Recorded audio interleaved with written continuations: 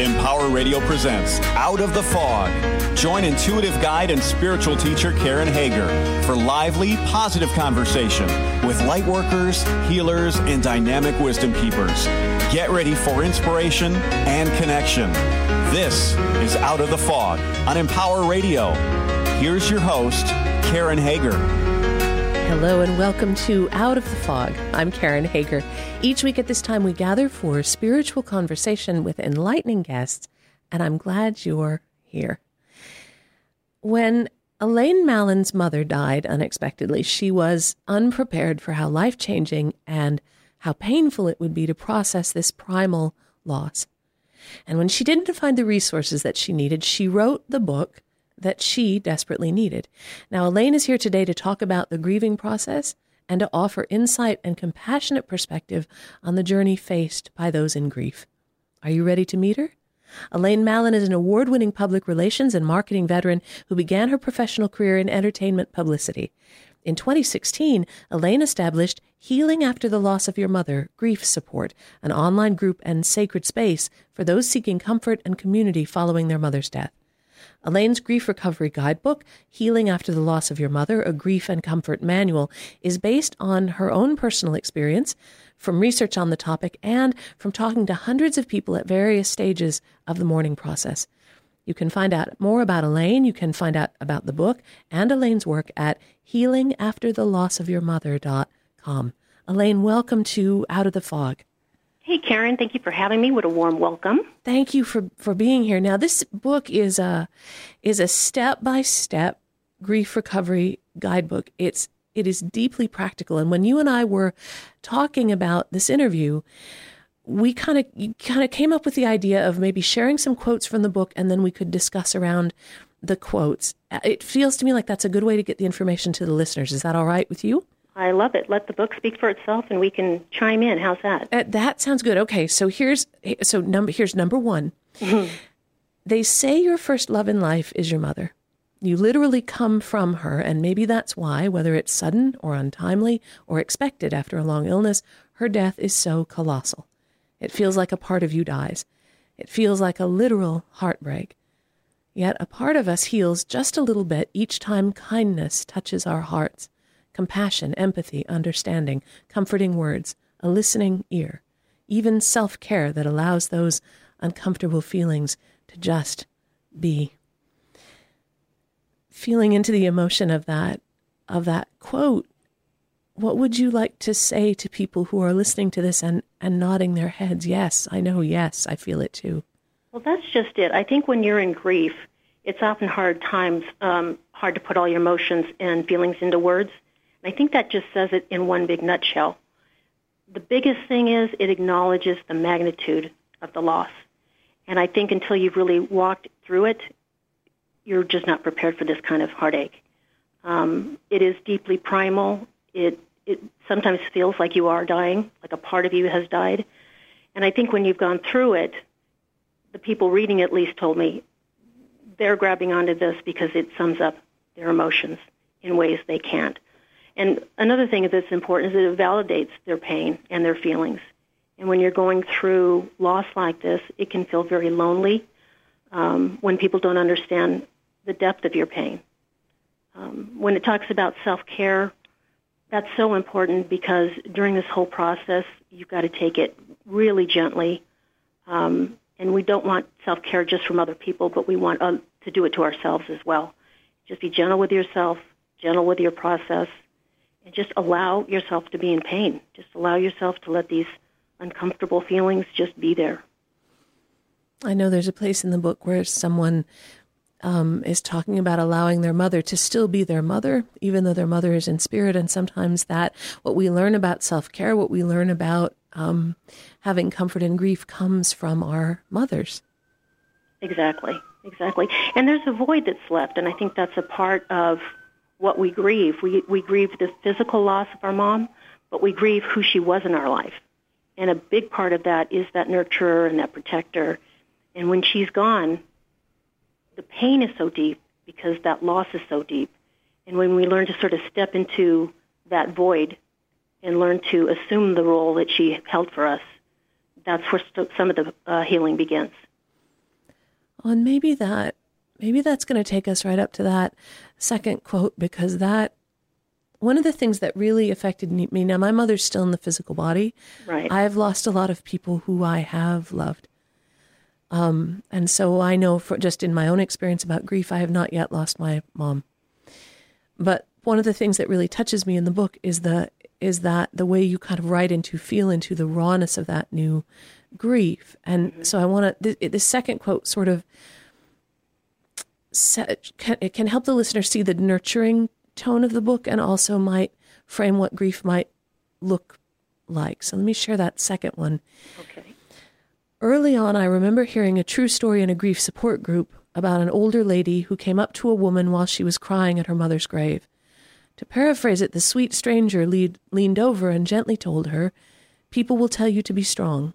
Ignore them. You are allowed to fall apart, feel bad, and struggle, because when you need to be strong again, you will be. For now, cry, be sad, be angry. Go ahead and fall apart, because that's how you become whole again." So this story I loved. I heard it in a grief support group early on. And, I could read through a lot of books and I couldn't retain a lot.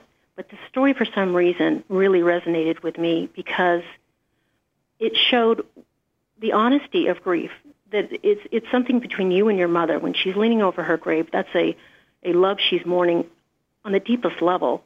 And for some stranger just to put their hand on her and gently tell her, ignore everybody else. It's not, let go of expectations, that you should do this quickly, let go of judgment that somehow you're not doing it right. Give yourself permission to fall apart, be in pain. And the part that I loved was, because when you need to be strong again, you will be. I love that, because when you're in the depth of it, it doesn't feel like you're ever going to get out of it. And I actually put a Post-it up in my bedroom that said, "When I need to be strong again, I will be." And I looked at that every day. And that really got me through when I felt at times I couldn't. And but this is kind of the blueprint of how you do it. You don't need to read 200 pages to know how to process grief. This sweet, gentle, nurturing story tells you how it's done.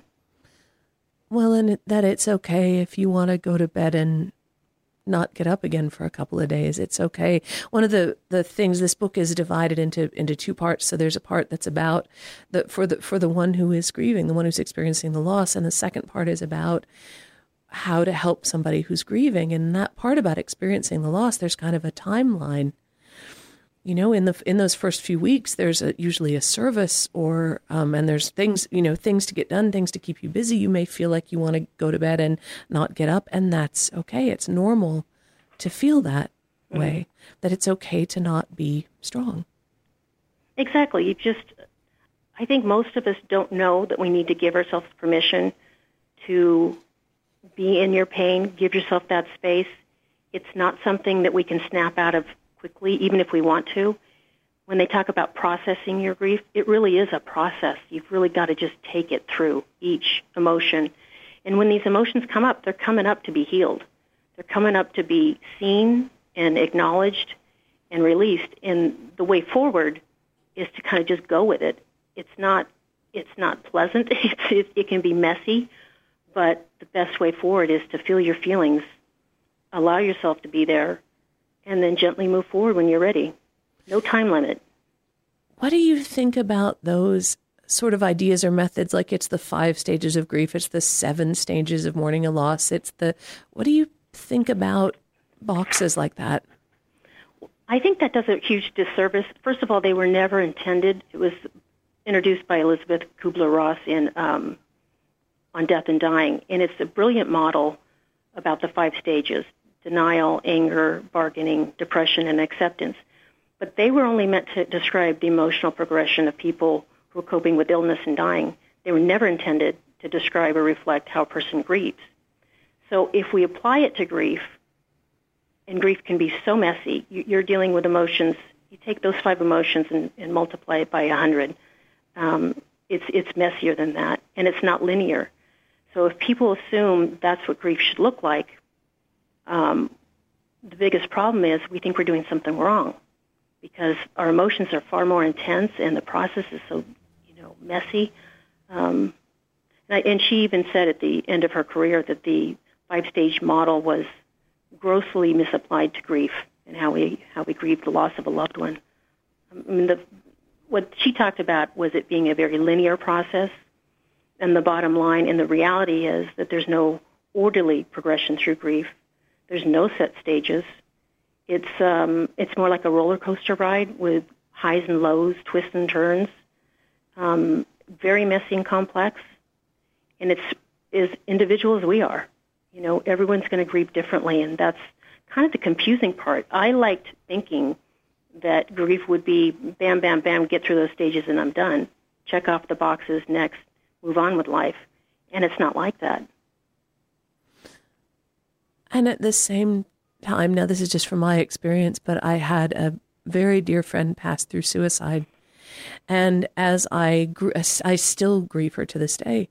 But as I was in that deeply intense, and when it's all the feelings at once, not just anything I can even make a list of, but just every emotion I could possibly imagine, all like a really thick sandwich of just everything smeared in together. Yeah. I wanted to get through it, but I also wanted to not lose it because I was afraid that if I lost the intensity of that feeling, that I might be losing a part of her. Do you know what I mean? Can I tell you how normal that is? And I think that's another thing. When people, because grief is so misunderstood, so many things we go through is so common. But what you just described is also something that's really common, and most people would dismiss it. I, in some ways, was afraid of moving on from grief because I felt like that was that last thread that held me to my mom. It's that last connection. And I felt like if I let go of that, I'd be letting go of her, or in some way feeling that her life didn't matter or that I was okay with it. And that's not what it's about. It's really about adjusting to, her physical loss, your new life structure, and changes in you, and moving through it, but never letting go.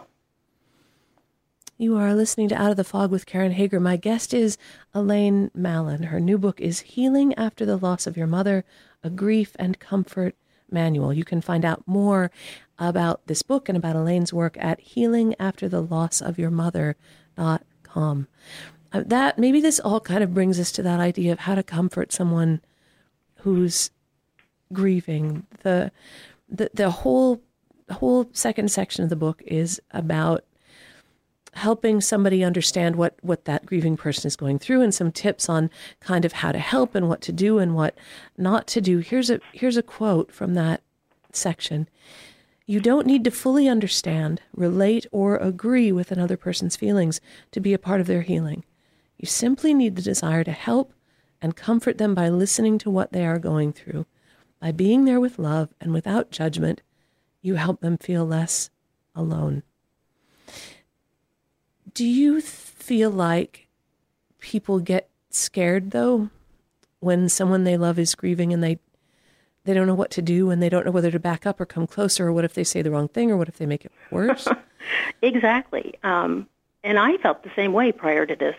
So it's because we don't know and we don't talk about grief, especially about how deeply the death of a mother affects a person, we don't know what to do. We can't have compassion if you really don't understand the pain. And that's kind of the point of this, is that, you don't have to have lost your own mother, but you have to see somebody hurting. And step forward and just try to be there in whatever way you can, to comfort in whatever way you can, because really it's about not doing something to fix it. Grief can't be fixed, but it's about just being present and there for them. Now, for you, you had a good friend who stepped right up. What were some of the things that your friend did for you that were so helpful? Well, she was amazing. We grew up together, what was it, a 35-year friendship or more? Wow. And she lives in Texas, I live in California. So she couldn't physically be here for me to do anything. But, man, she was the first call I made. She was the person who knew the relationship with my mother and could understand my pain on a level that maybe nobody else could. And she's the one that tried to step me through or get me through the first steps of what grief looked like, how we do it. But she was always there with comfort and nurturing and just advice. And the most important thing, just to listen. Because a lot of times you're repeating the story over and over again, and that can be annoying to somebody who doesn't understand. That's actually part of processing your grief. But when she couldn't be here in person to do anything physically for me, she was really sweet. She had food delivered to my house. She had made sure that I just had certain things delivered to my house, beauty supplies so I could take a bath and enjoy myself and try to relax. And so there's ways you can be present for somebody without being physically there. So you mentioned like sending food, maybe sending some self-care items. What are some other practical things that people can do? Well, in the beginning especially, the most important thing is don't ask them what they need, because in the beginning they're not going to know. They're going to be so overwhelmed with their own emotions. The best thing you can do is offer. Say, hey, I'm going to be in your area. Can I drop off some food for you? I'd love to do a grocery run for you, stock your cabinet full of easy-to-eat items. Do you need stamps or letters or anything for post-memorial correspondence? Offer to take their dog for a walk. Offer to do things for them, because they won't be thinking clearly. They won't ask half the time, but they desperately need that help. So it's really sweet if you can just offer rather than keep it a wide-open invitation. So that's a lot different than let me know what I can do, or if you need anything. That's kind of the polite, pull the string, and that's what you're supposed to say. And I think most of us think we're extending ourselves and we're helping, but we're really offering nothing. So if you can be concrete and actually do something, and there's practical things people need too. If someone has kids, offer to take the kids out for play dates, because they're going to need a little vacation, a little time to cry by themselves, or if they have to be picked up from school, those kind of things. They wouldn't. The friend probably would never ask that of you, but boy, would they love it if you offered it. And the big thing: buy extra Kleenex and handkerchiefs, because they will always go through those. Mm. And some of that for us who are on the outside is maybe to be comfortable with seeing someone we love expressing that strong emotion. Exactly. Because sometimes sometimes we get scared of that. We can shut down, try to kind of step away from that. And it's a special kind of friend who can be with you and just let you cry. And not only that is so key. When you give someone the room to fall apart, you're giving them room to be exactly where they are. And it's that safe zone that says, I'm not perfect, but I'm going to get through it, and thank you for holding my hand through it. But a lot of friends also ask, what if I cry in front of them? Am I supposed to keep myself together? I don't want to make it worse for them. And in some ways, at least in my experience, I welcome tears from my friends. It showed me that, they're human too, and they actually gave me permission to not feel self-conscious in front of them. And it doesn't last this way forever, but again, when you're going through it and there's just no judgment on you, it's those little things that really do mean a lot. Now, you've been running on, and this is a Facebook group, right? The Healing After the Loss of Yeah, it's a closed group, just so people know. So if they comment, nothing will show up on their timeline. It's all private. That's good. That's good. So you've been running this group now for a few years. What are some of the things that people say has helped them the most to move forward? Because that support is really important. Right. Primarily when people are coming to groups like this, they're feeling very isolated and very alone in their grief. And a lot of times the people in their lives may get tired of them hearing the same story again, or they may put that stopwatch on them and say, hey, it's time to move on. You've been grieving long enough. And the fact is, they have no idea the depth of pain that's going on inside them. And if they can't talk about it, they're not going to process it, and they're not going to heal very fast. So you need a safe group of people that will just welcome you, wrap their arms around you, completely understand what you're going through, because they've been there. And it's a great way to look and see what people have done right, maybe what books or videos or anything that that's good out there that can help them. But there's very little judgment in a group like that because there's so much compassion, and it's just a very safe space to process uncomfortable feelings. Here's what you wrote in the book about, just a little quote about those grief support groups. People who lose their mother, especially those who are close to them, are in a club only they understand. They are among the few who can truly know what it does to a person. They possess a special compassion for others going through the same experience. Walking through grief can feel very lonely. Oftentimes, people in our life just can't appreciate what we're going through, or they grow tired of hearing about the subject. Some may want us to just get over it because they can't handle our pain and don't want to look at it. You may learn to stifle your true feelings just to make others more comfortable. As a result, you might feel even more misunderstood and alone. That's an important part of those groups, isn't it? That you don't, like you said, it doesn't show up in your timeline, so you can comment or you can post, but to say what you feel and to say what you truly feel in a group of people who will understand. Exactly, because you could say something, and if you haven't gone through it, you may look like a wacko. There's a lot of common feelings that we all have, and you're too embarrassed maybe to mention to anyone else. A very common one is if you've lost your mother and you're a woman, if you see a mother and daughter together, it is so common to have that twinge of jealousy. And then you feel like you might be being petty or shallow or mean, or it's just not your nature, but it's a horrible feeling, and it's horrible to admit that you're actually feeling those feelings. But the thing is, when you see that everyone else is feeling those same feelings, or a number of people, you see that you're not being petty, you're in pain.